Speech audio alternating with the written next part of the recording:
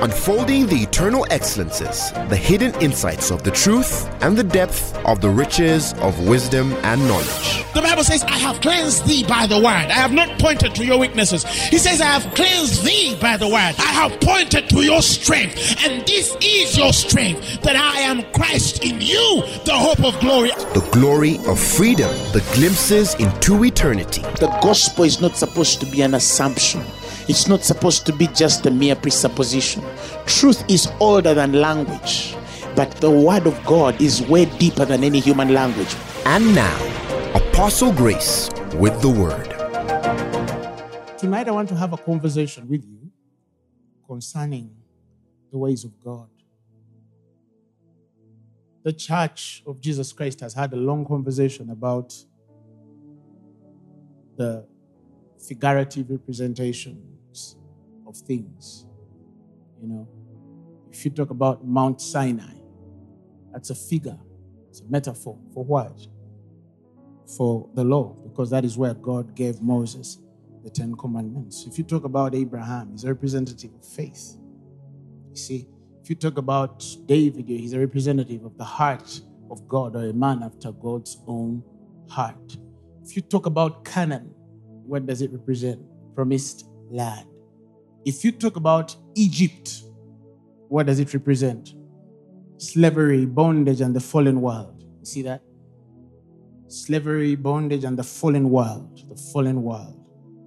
So when God sends his servant Moses to go to Egypt and deliver the children of God from bondage and slavery into the promised land, every time we read Egypt, not the physical Egypt, not present-day Egypt. For those that are in Egypt, don't get me wrong, but they're just a figure.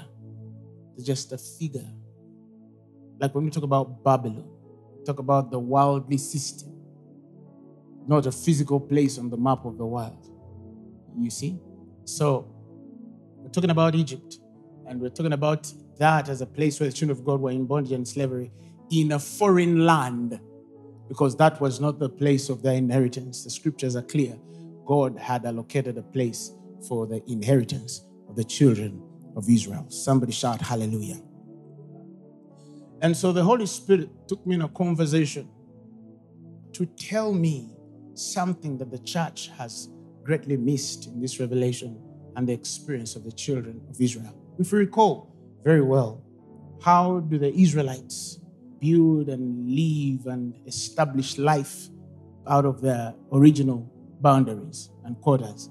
It begins with a man called Joseph. If you recall very well. His brethren sell him into slavery. We know that story. And he goes into the house of Potiphar. Potiphar and his wife get him arrested after being falsely accused by his wife for trying to seduce her. And then he's in prison. And then the king, Pharaoh, dreams a what? A dream. We know the story. And because of the dream, he has no interpreter. And when he gets an interpreter through Joseph. He gives him charge to be governor of Egypt. And so later on, we see Joseph bring his whole family into Egypt. And then the Israelites start living with the Egyptians. Now, when we go to Exodus, the first chapter, from about the 6th verse, through the families of Joseph and the descendants that come after that, week upon week, year upon year, a lot happens in the lives of the Jews, the Israelites. They become rich, they become established, their families are established, their lives are increasing every day, they are amassing wealth in all aspects. And if you read from the Amplified Version, Exodus, the first chapter, the 6th verse, the Bible says, and then Joseph died, and all his brothers, and all that generation. The next verse says, but the descendants of Israel were fruitful and increased abundantly. They multiplied and grew exceedingly strong, and the land was full of them. Now, the Bible says a king arose over Egypt who did not know Joseph. A time comes when the king comes who did not know Joseph.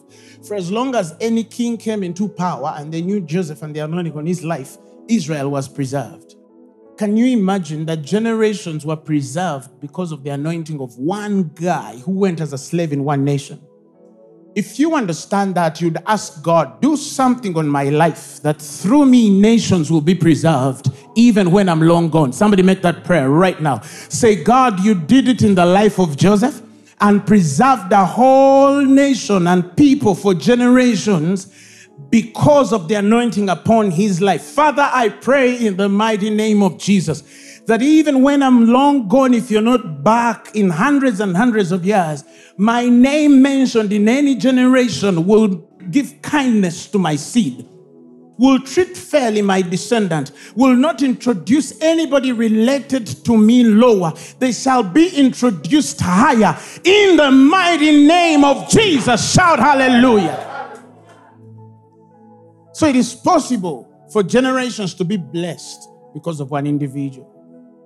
Blessed be that God who gave us power to make wealth, that he might establish the covenant that he made with our forefathers. There are things that he made with Abraham and the men before us, that when he looks at us, he has no choice but to make us wealthy. Somebody shout hallelujah. Shout amen. That's why the Bible says we are entered into other men's labors.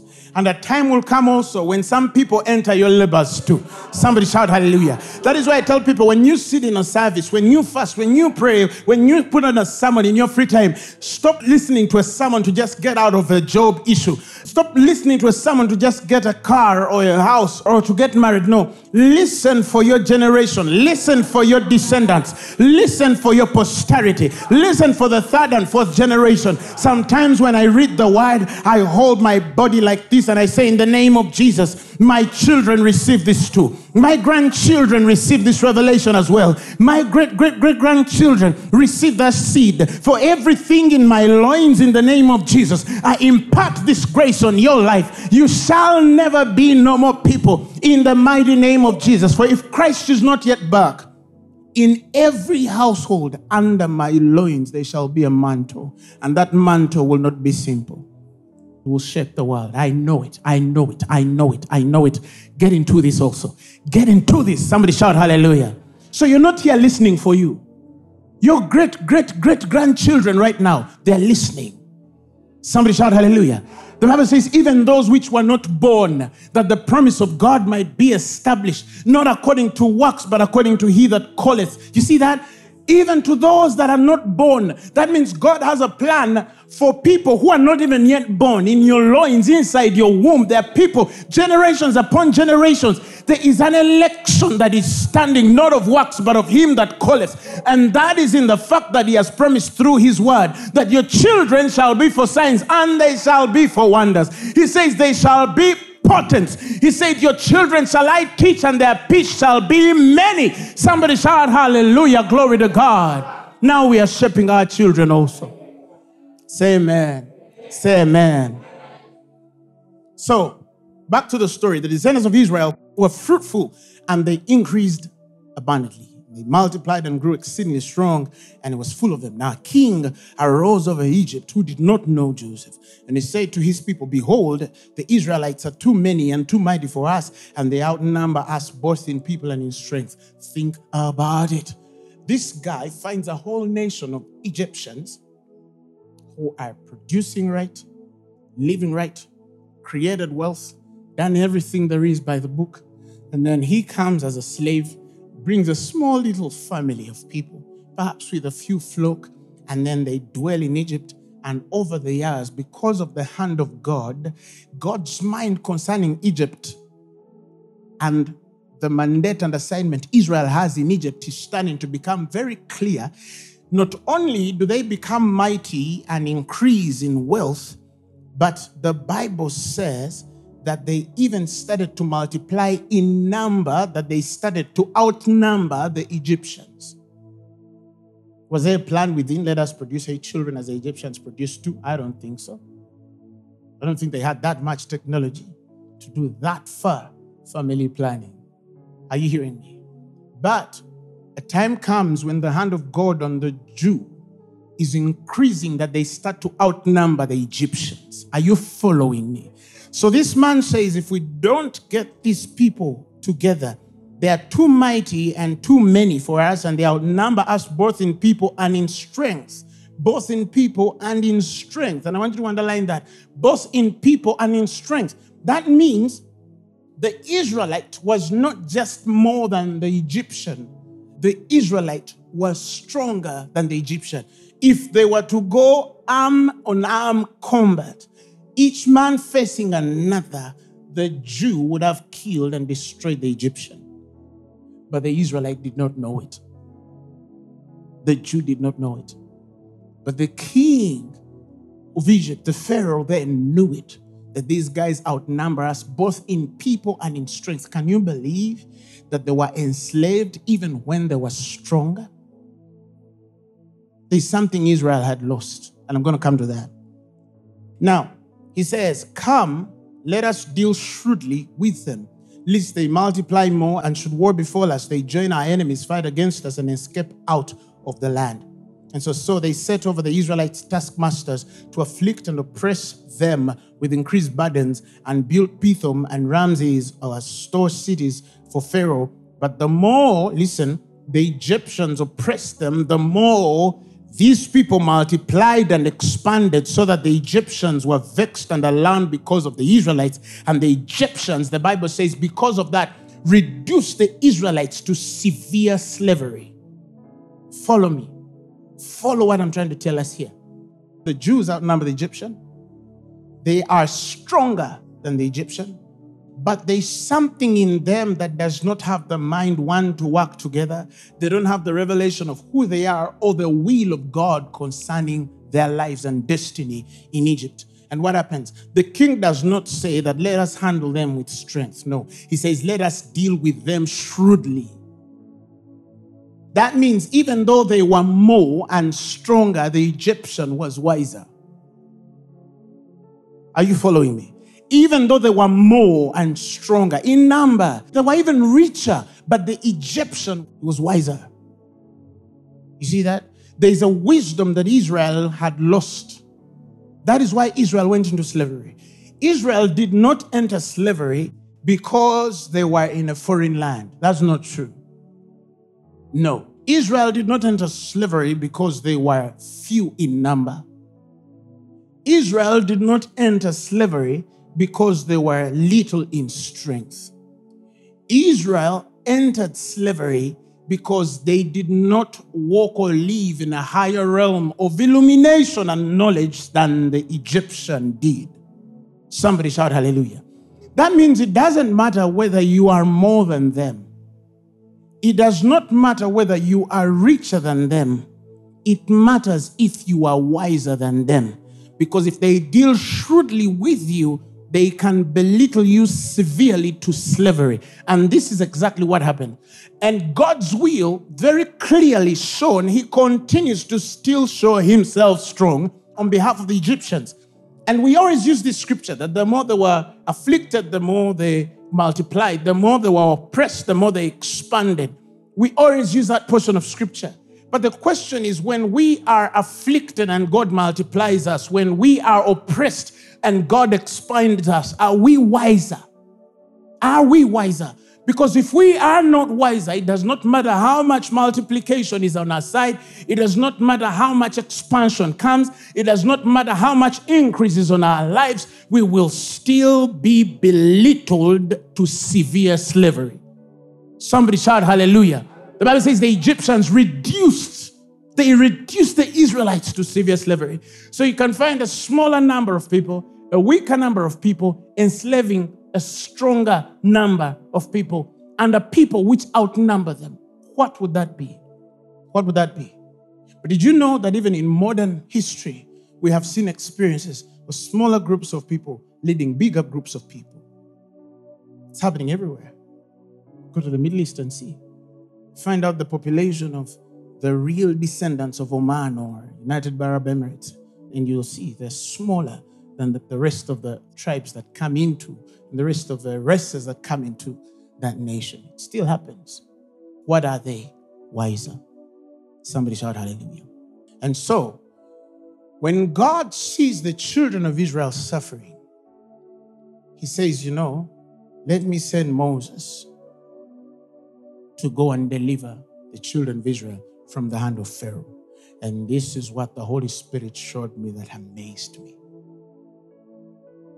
It was not the will of God to get the children of Israel out of Egypt.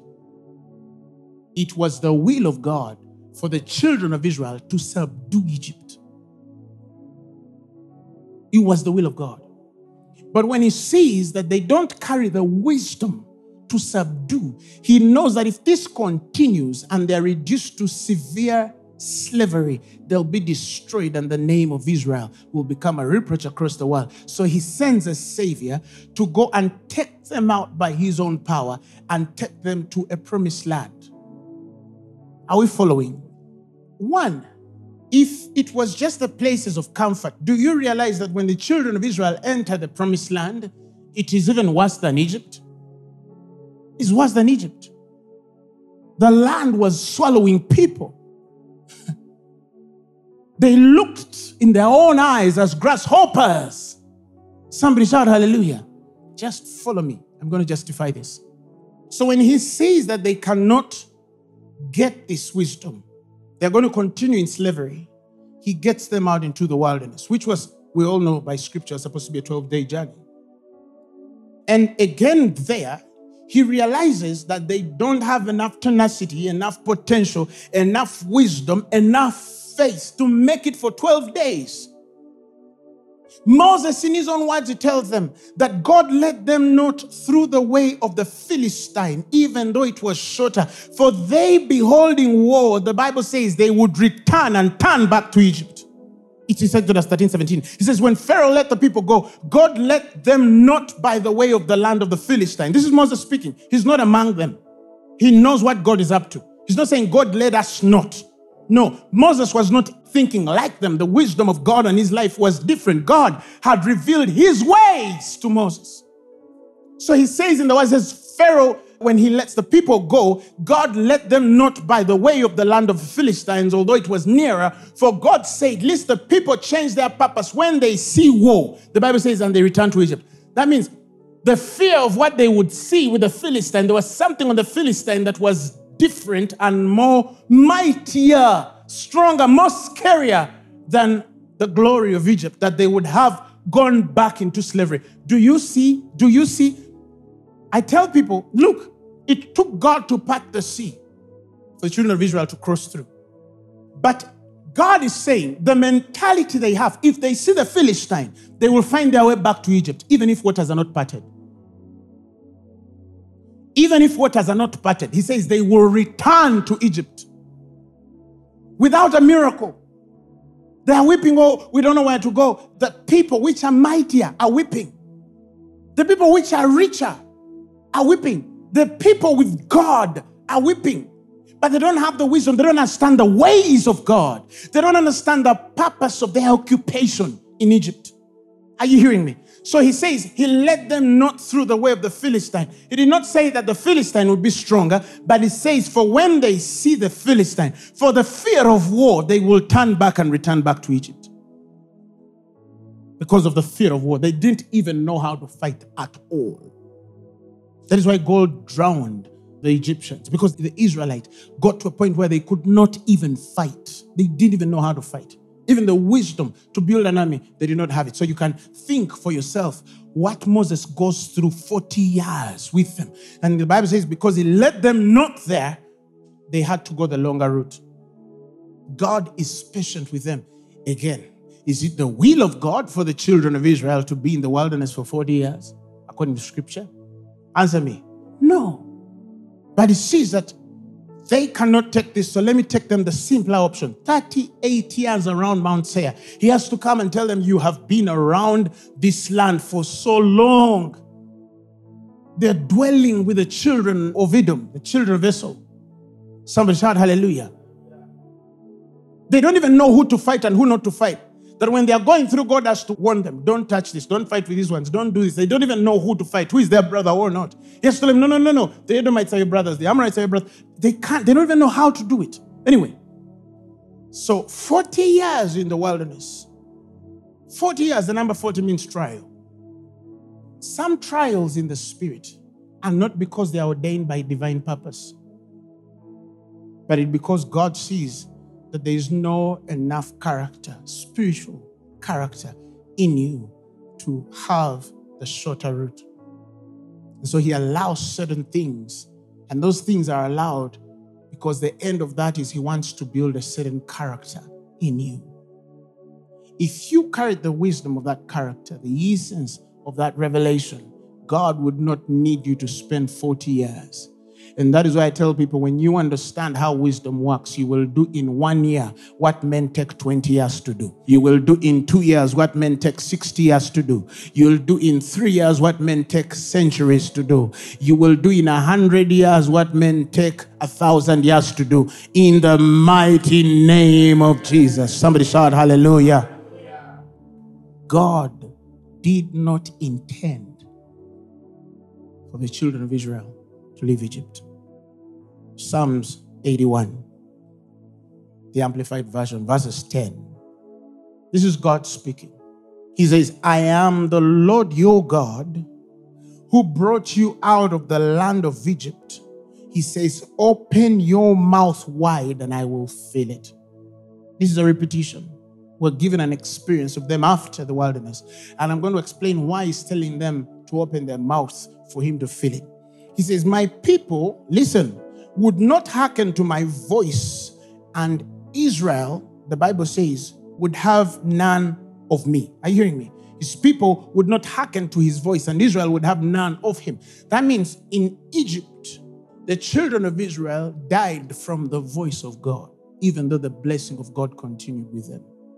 So again, it's possible for a man to walk, increase, multiply, and expand according to the promises of God fulfilled in that man's life, even when the man is dead from the voice of God. Now, listen, verses 12. He says, so I gave them up to their own heart's lust, and let them go after their own stubborn will, that they might follow their counsels. Oh, listen. That my people would listen to me. He says that Israel would walk in my ways. He says, speedily, then I would subdue their enemies and turn my hand against their adversaries. Listen to the next line. Had Israel listened to me in Egypt then, those who hated the Lord would have come cringing before him, and their defeat would have lasted forever. If Israel was listening, Pharaoh would not have subdued them. If Israel was listening, they that were the enemies of Israel would have cringed before God, and their defeat would have lasted forever. God would feed, the Bible says 16, Israel now also with the finest of the wheat and with honey out of the rock would I satisfy you. He's saying, if you knew how to hear me, you would not have lost the battle in Egypt. So, if Israel had God, Moses would have another assignment. Who has understood what I just said? If Israel had God, Moses would have had another assignment. Like if Moses was not hot-tempered, Joshua's assignment would not be realigned and adjusted. Remember, God has called Moses to lead the children of Israel to the promised land. Moses, out of anger, he has hit a rock he was supposed to speak to. God takes him to a mountain. Look at that promised land. You're not going to enter it. Joshua takes over a responsibility that was not originally Moses's. But allow me to also say this. Originally, Moses was not called for that. Moses was the other option to allow the children of Israel to be preserved for a posterity to fight another day. But God's mind was this: if the children of Israel had listened to me in Egypt, I would have cringed. I would have brought to nothing. I would have reduced everyone that hates them to zero. Now, let's rewind back. What if Israel kept the covenant? What if Israel kept the relationship? What would Israel have looked like in Egypt? What would Israel have looked like in Egypt? Are you seeing what I'm saying? How many opportunities have we been delivered out by God, and we're testifying that we are free, and not because we were in bondage in the first place, because we're not supposed to be in those places, but because even in the places God had plans for, we were so indifferent and stubborn. The mystery here is a lusting. They went after their own lust. And what is the translation of the word lusting? It's the hardening of your heart toward God. The hardening of your heart toward God. Because every time you harden your heart toward God, you soften it to somebody else. Every time you harden your heart toward the voice of God, you soften your heart to another voice. It's just the opposite. There are no middle grounds. You cannot harden yourself from God and stay of God. No, something has changed and the transaction has now thrown you into a world, a different place, a different allegiance, whether you know it or you did not. Not all the things that God has delivered you out of were really places God wanted you out of.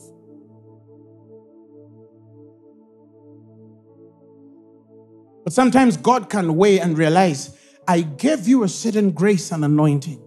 I gave you a certain wisdom and skill, and you were not able to carry it.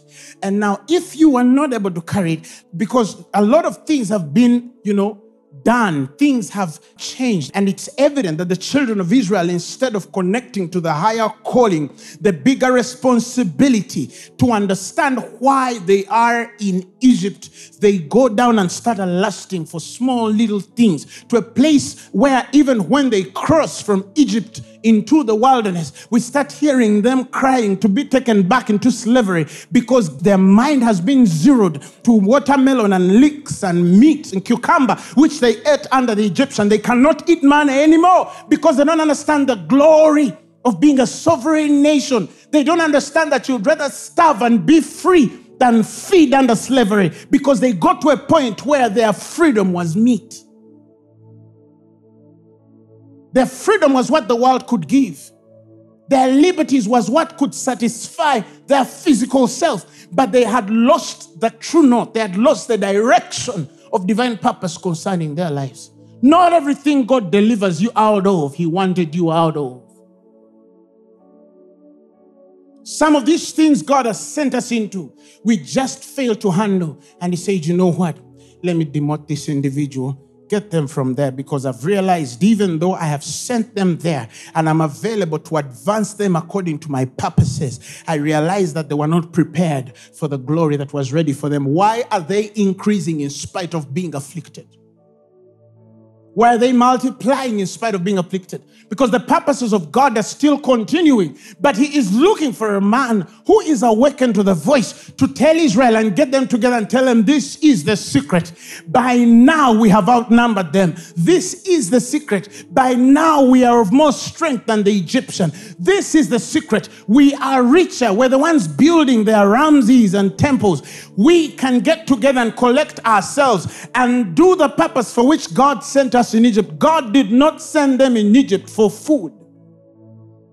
But you cannot blame them, because the first time they trek from their own land to Egypt through Joseph's brothers, they're looking for food.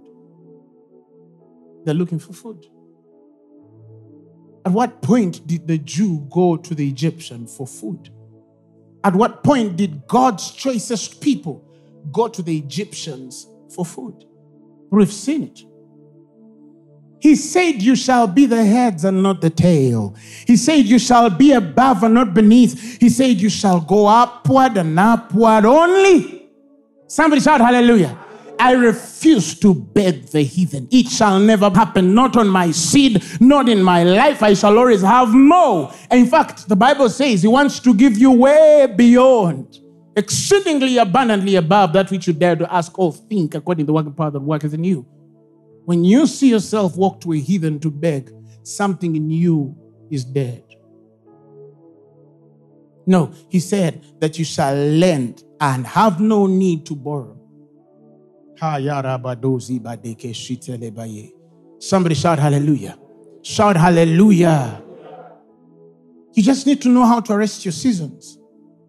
Now we learn by God that Israel is under bondage because they are lusted. They lost the bigger vision and the bigger picture of why they were in certain places. That is why I tell people, when you are at that job, ask the purpose. When you are in that foreign nation, ask the purpose. When you go into the next phase or district and you've been changed by your job and they're telling you we posted you up country, ask for the purpose, because you might increase there, you might multiply there, you might expand and occupy there and lose the picture. And one day, if not you, your own seed is enslaved in the very land because you do not carry the wisdom of where God is taking you. That is why it's important for every promotion that comes your way to seek the wisdom to be able to sustain the glory that comes with it. The glory that comes with it. Moses, too, now gets into this. And he's unprepared. He's unprepared. And now God is running on time to redeem it, to see that the children of Israel are not reduced to death. And he has to raise a man who is not prepared, a man who is stuttering, a man who doesn't even know how to control his temper. And you say, why did he choose that man? No, he sees that his heart is the right one and it's the available heart toward him, even though it's still indifferent to the real responsibility and how God wants to do this. So yes, we are jubilating. We are celebrating the glory of God parting seas for them. We're celebrating the glory of God fighting the enemies and sinking the Egyptians, and they're singing it in their songs every year. Kings in different lands start to fear them because they say, we know what your God did with the Egyptians. He drowned them. He put an indelible mark to cause them to always walk in every place with fear. With fear. They, men, fearing them because they know what the God of Israel can do. But that was not God's will. That was not God's will. And here's the mystery. Take heed when you find yourself in places that are not familiar. Take heed when you find yourself in places you know you don't deserve. Take heed when you find yourself in places that you see are not originary for your inheritance. Take heed when you see God invite you in spaces that other people are occupying or have occupied before. God is trying to tell you something bigger than you are able to interpret at that hour. So you pity the man with the increase, but without the wisdom of God's mind. Do you know the gospel as we know it and world history as we know it would have changed if Israel had taken over Egypt?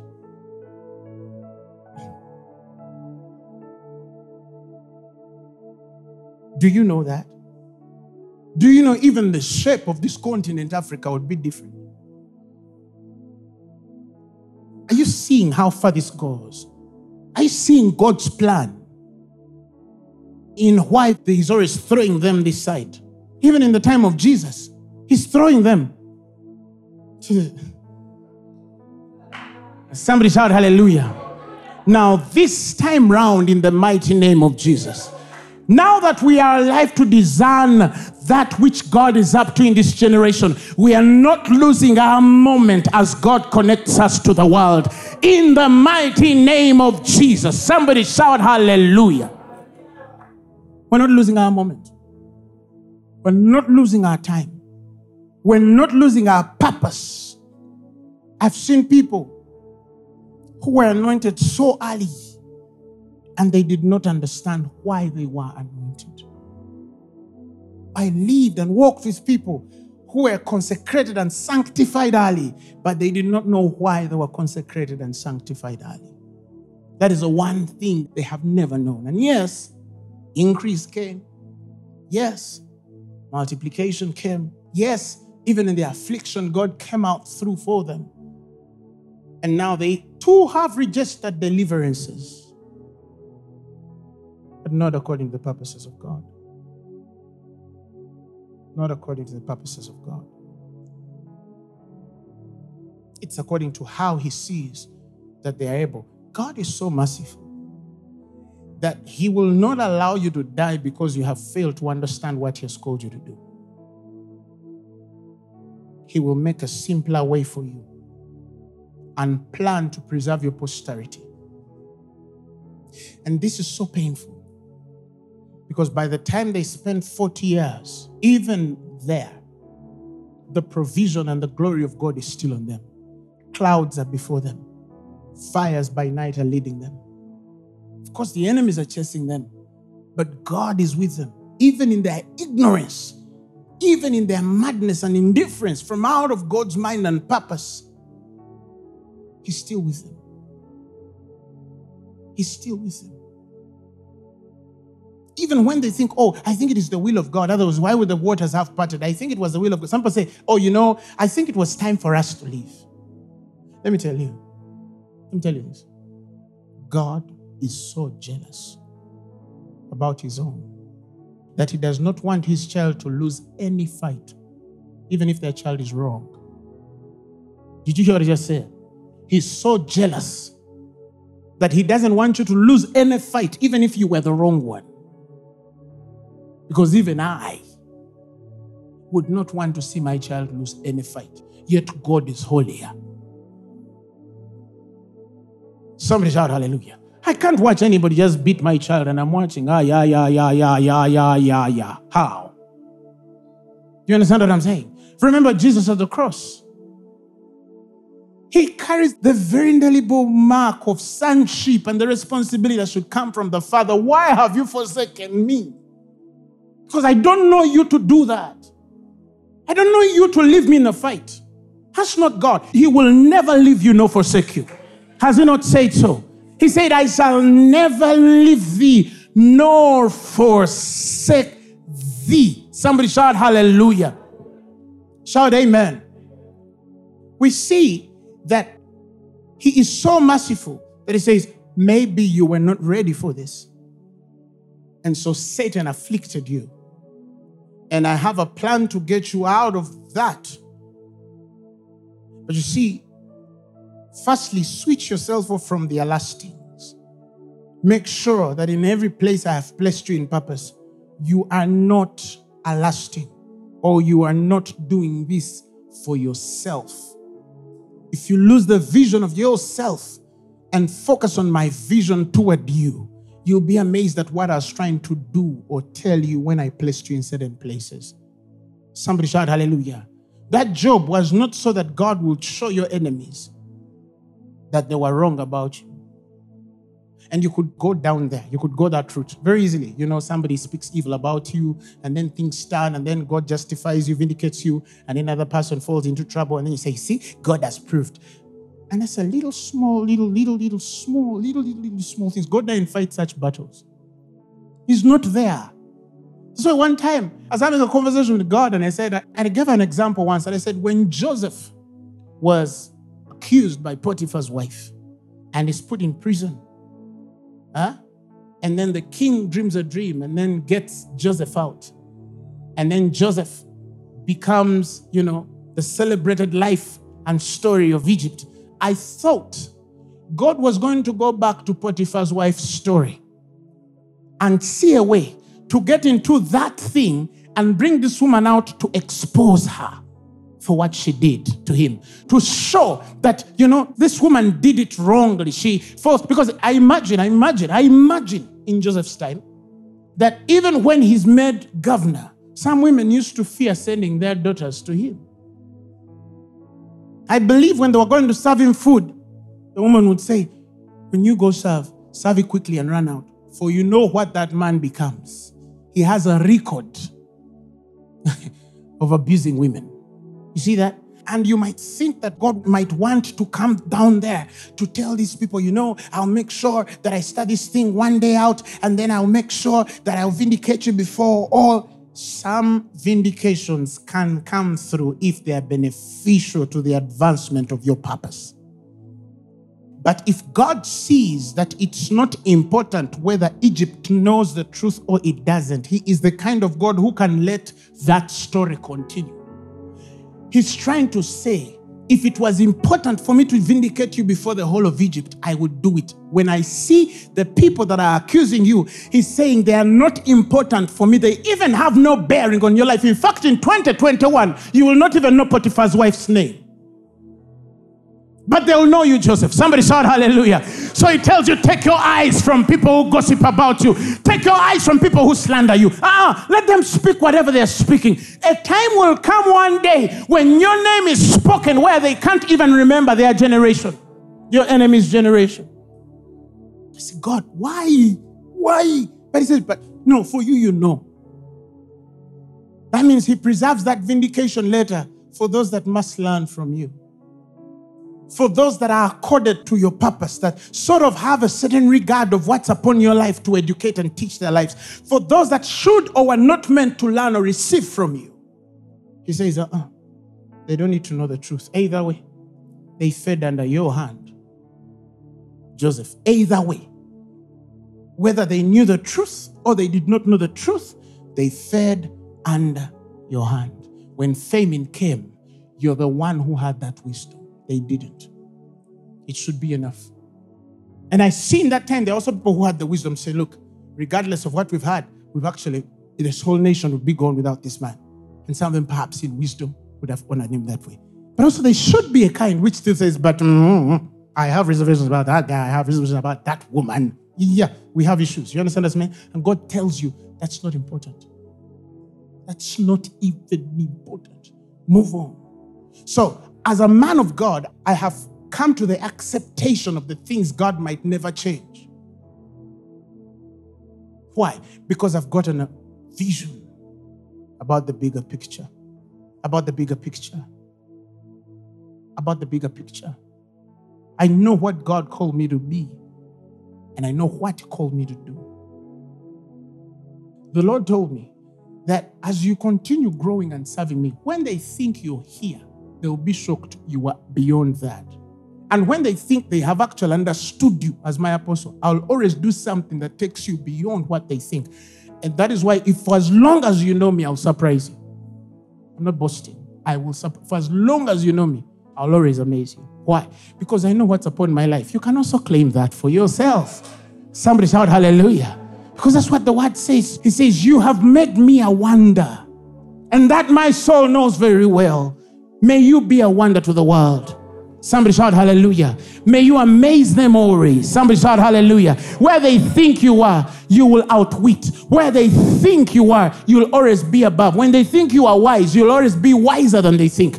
You'll always be richer than they think. You'll always be more blessed than they think. You'll always be stronger than they can imagine. I live in this world as a wonder. Somebody shout hallelujah. Shout glory to God. But the point was, you might even go back into, now let me go back and try to vindicate. God is saying, you're losing the bigger picture. You're losing the bigger picture. The picture is, Joseph, I have sent you ahead for your brethren as a preservation of their posterity. And anything that happens within that journey is inconsequential.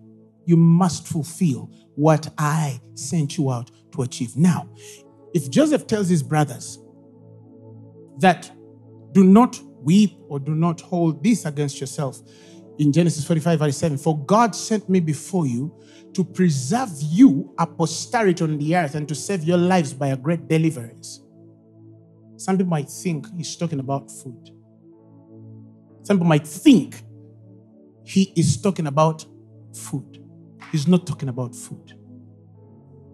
There were times in human history the Lord showed me that Israel went through things that they would not have gone through if they had another place somewhere in Egypt.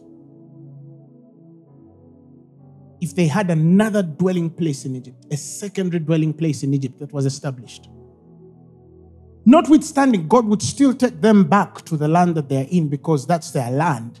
But God wanted to put another provision for them in the times when they were in trouble.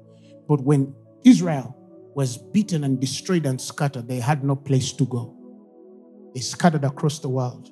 If Egypt was preserved, it would have been another collection place to preserve them while they wait for the redemption that should come to go back into their land. Did somebody understand what I just said? Because it was important for Israel to be one as a people.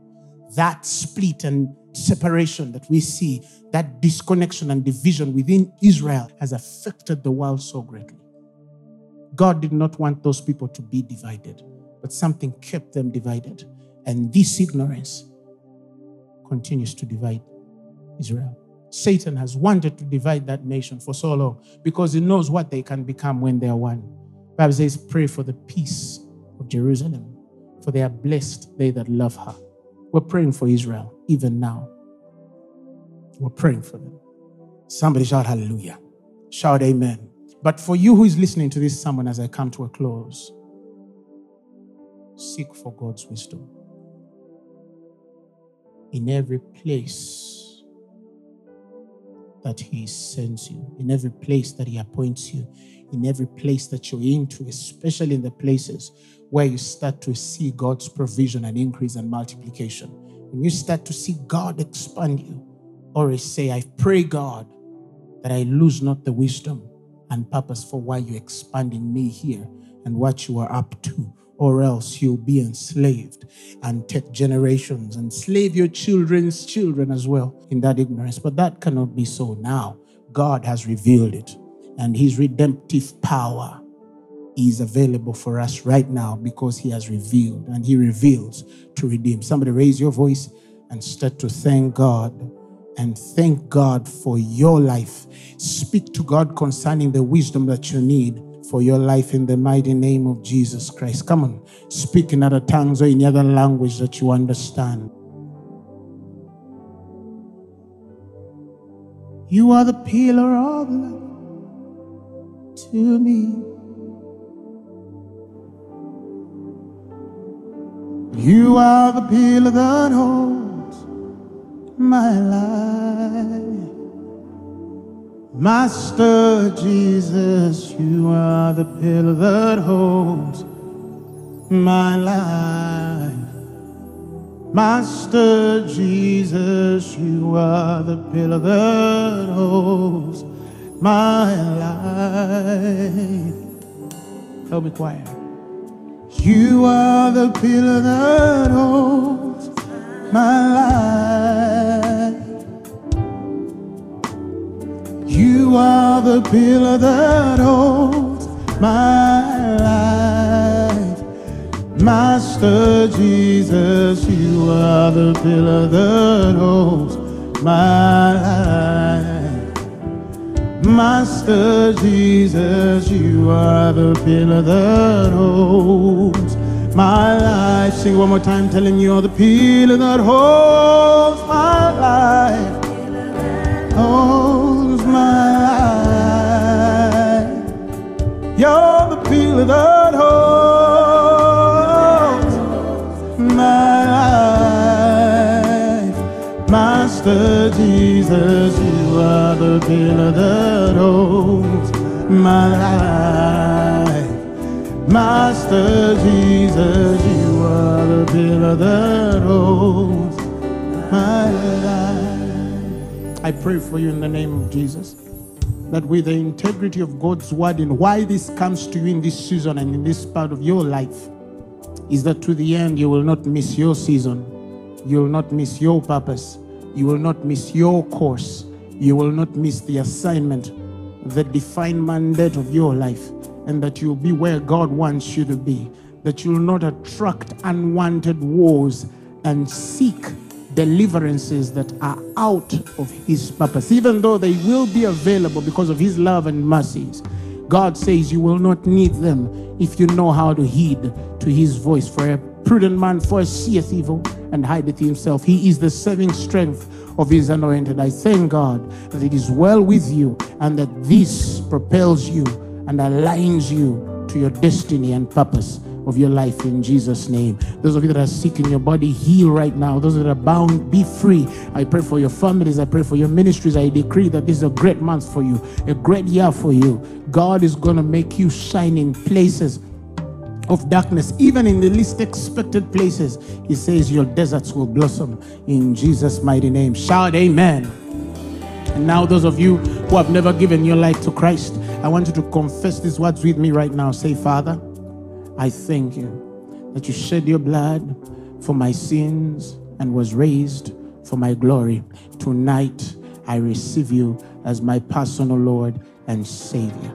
Amen. The message you have just heard was brought to you by Phaneroo Ministries International. For more information, contact us on telephone number 041-466-4291 or email us at phanerokampala@gmail.com. You can also find us on the web at www.phaneroo.org. Or better still, feel free to join us every Thursday for our weekly fellowships at UMA Multipurpose Hall from 5 p.m. to 8 p.m. You can also catch the live stream at livestream.com/Phaneroo. Phaneroo, make manifest.